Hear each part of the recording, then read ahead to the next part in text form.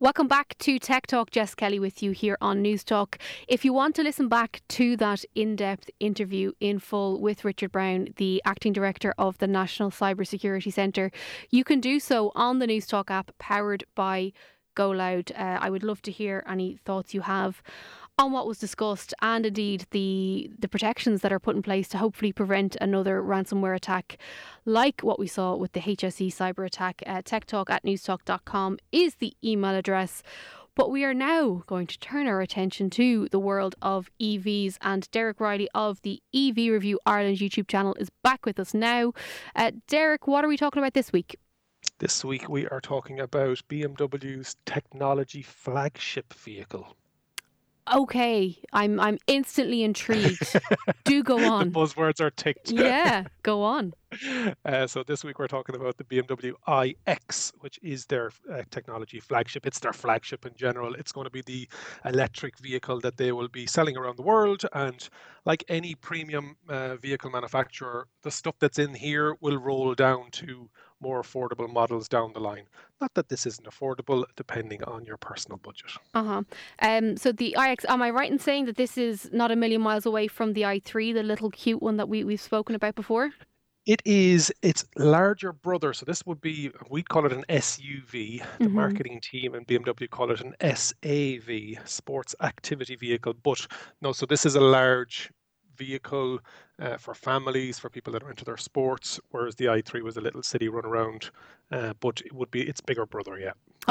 Okay, let's talk through, I suppose, the outside of it, how it looks, because that i3, it's definitely a distinctive looking car. So you're saying that this is the bigger brother. Is it a good looking car to begin with? Oh, Jess, you've hit on a nerve here, and a lot of people are going to be talking about it. It is divisive, I suppose, is a nice way of putting it. Some people really don't like the looks of it, but when new cars come out and the design teams of these manufacturers come together and say this is the future design language that we're going to be using within the brand. So when this was released as the iNext concept a couple of years ago, people were like, "Oh no, this is not good," and they've kept nearly true to the world as to what it looks like. There is a large BMW grille on the front of it, and I suppose that's the main thing people have an issue with. And either you like it or you really don't like it. But I've seen it a couple of times in press, and I was lucky enough to see it in Germany a couple of weeks ago. I'm fine with it. I don't think it's ugly, but some people have a real bee in their bonnet about it. Okay, I just looked at an image. Jess, what do you think? You see, so I have this weird thing, and I don't know if I'm the only one, but I see things and people as animals. Okay, so I've been told two animals that it reminds people of. So let's see if either of the animals are the ones that you're thinking. It's a bit of a walrus-looking car. If I'm being completely honest, I saw it and I just thought walrus. I wasn't walrus. Very good, Jess. I've been told the M version that I drove has kind of like blacked out grills at the bottom of it, and some people that looks like a cat. And then the main response that we get from people is it looks like a beaver with two big front teeth. Yeah, so that's where I was going, I suppose. Yeah, I can see the beaver. I can see walrus. I can also see a bit of a pig. It's a bit of a snout. I mean, we should just scrap the rest of the conversation and just name different animals. This is Tech Talk, isn't it? With Jess Kelly. Yeah. Okay, sorry. I don't know how I have this job. But anyway, if you want to Google image the car and let me know what animal you think it is, techtalk@newstalk.com is the email address. Okay, so beyond the walrus, pig, cat vibes, what else can you tell us about the outside of the car? So when they're very proud of the fact that this when they're building this, it's sustainable materials. It is stuff that's either pre-recycled or with very easily recycled. It's made with 100% renewable energy from local hydro stations on a big river that's near to Dingolfing is the name of the factory that I was able to visit. So I've seen the whole process and how much thought they're putting into it. So it's not just about let's make a fancy electric vehicle. It's very much where do we get the materials from? They don't use magnets in the electric motor. It is very much, they don't want to use rare earth minerals. So they've got the supply chain tied down for cobalt, so they know exactly where it's coming from in Australia and in Canada.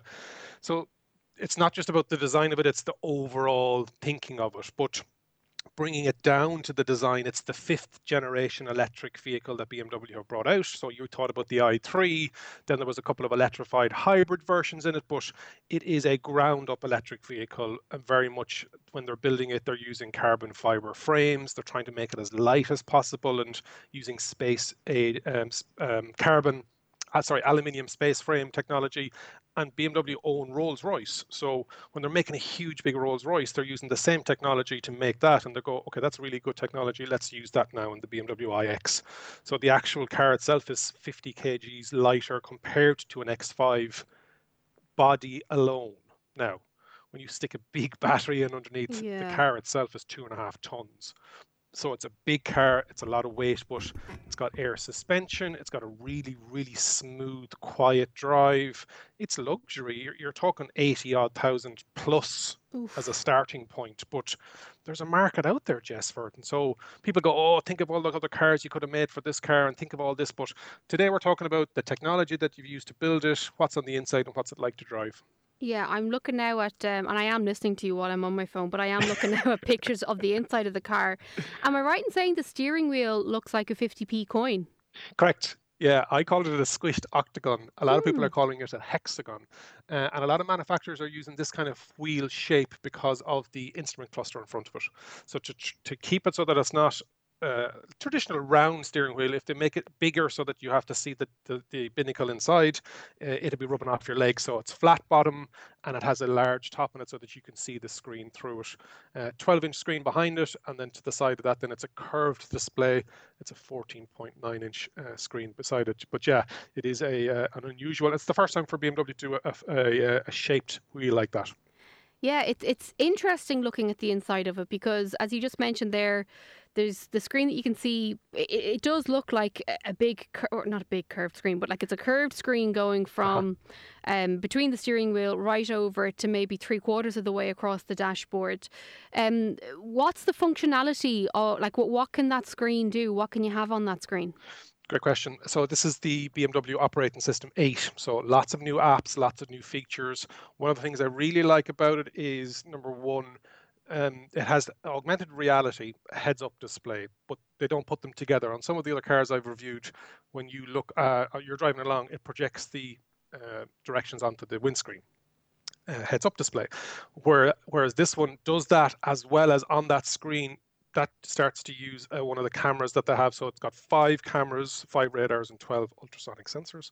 One of the cameras is an 8-megapixel camera, which is a fairly good definition, right at the top behind the rear view mirror. And so what that does is it takes a live feed from the road as you're driving along, coming up to a roundabout, and it will put arrows onto that screen augmented.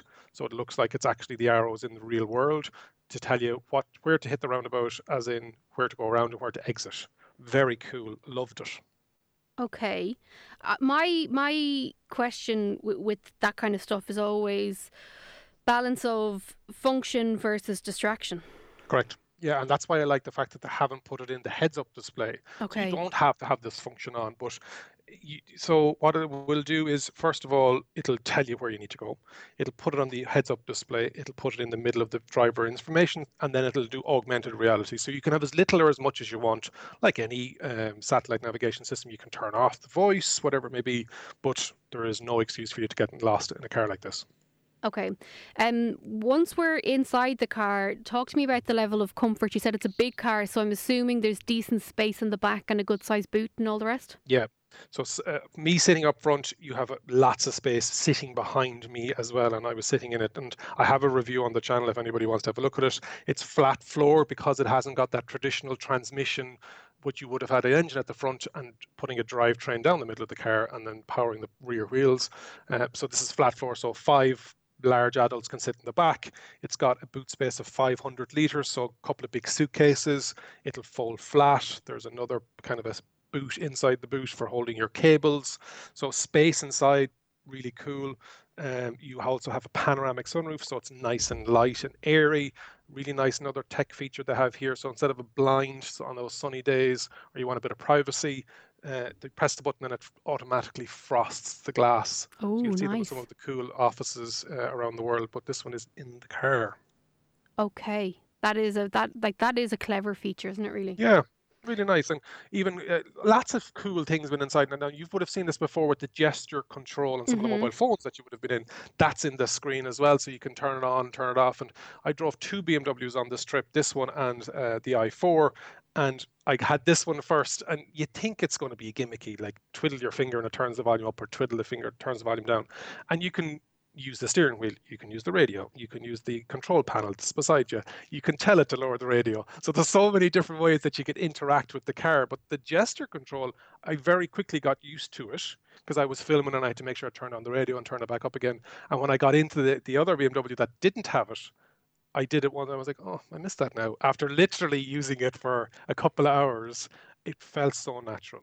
Gimmicky, potentially, but if this, as I said, this is the top technology that BMW can offer across all of its cars, it's going to be rolling down to other cars. Yeah, I think one of those things, it could easily be written off as gimmicky, but the fact that you used it and therefore missed it means there's more substance to it than just the novelty factor.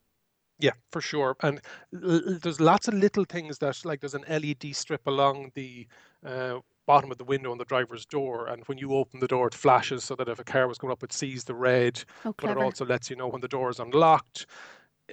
Traditionally, heating a car, it was coming out of the vents, or on some of the nicer cars, you've got a heated steering wheel or a heated seat.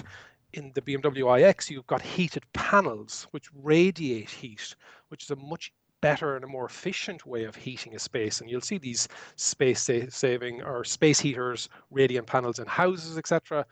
And so when you start to see these little elements of technology coming through, you know, okay, they're really starting to think about it, and how do we maximize the space? How do we utilize the space? How do we conserve energy and be as efficient as possible with our energy? So having your um, space heated by the seat, the steering wheel, and these radiant panels, so you're not just forcing hot air into the space, Mm. you're being smart about it. But then there's the reverse of it. It's got cooled seats. Now, a lot of premium cars have that, but again, it's a nice feature. And again, hopefully this technology will roll down along other models. Okay, so that's a lot of the cosmetic-y bits and pieces as well as some of the functionality. But in terms of using it as a car, Mm, to get from A to B, perhaps, mm. God, imagine that. How was it to drive and what's the battery?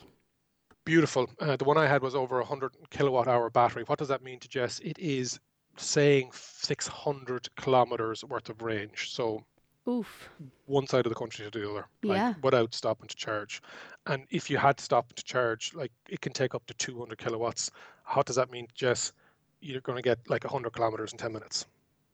That's very So impressive, no? yeah, so it is. And again, they have to show these are our cards. This is what we can do. And so if you're paying this kind of money for a car, you want the best of the best. So beautiful to drive, air suspension, etc. Really nice weighted steer, lovely seated position. You're wafting along. It's 2.5 tons, but you're just driving along, and you're like, it does. It has a lot. Sound is a huge factor in an electric vehicle Mm. because there is no motor, so it has a pedestrian warning outside. So if people are walking along the street and you're coming along, so they can hear you coming, you can turn the sound on the inside so that when you press the accelerator, it sounds like a kind of a spaceshipy kind of thing. And in a couple of months' time, because it has over-the-air updates, which is a big thing, a lot of electric vehicles are starting to do this now. Tesla have been doing this for years. You'll be able to download, wait for it, Jess, the Hans Zimmer sound for your BMW Ah, go iX. away. That's a Yes, bit Jess. notionsy though, no? Jess, you hear coming along down the road, you'll be like, oh, that's Hans Zimmer. I can hear coming out from the window there. But Ugh. probably the best sound system I've ever heard. Oh, And you really? hear it, yeah, you hear it because there's no electric. So you're saying, what's it like to drive? That sound experience is part of it. And speakers in the headrest built in, speakers into the upright of the chair, bass speakers in the bottom of the chair. And I didn't know this when I was driving. I was like, that's like I was listening to some beaty music, and I was like, feels like this is coming up through my chair. And I was like, there's a whole sound, there's 30 speakers inside this thing. Oh my gosh, that's like a proper sound system. It literally is the best sound system you could get. When I rocked up to get the press car, they handed me an Apple phone. Okay. I was like, oh, that's lovely, thanks very much. Where's the key of the car? Like, oh, that's the key of the car, because they have an integration with Apple where it's built into the iPhone.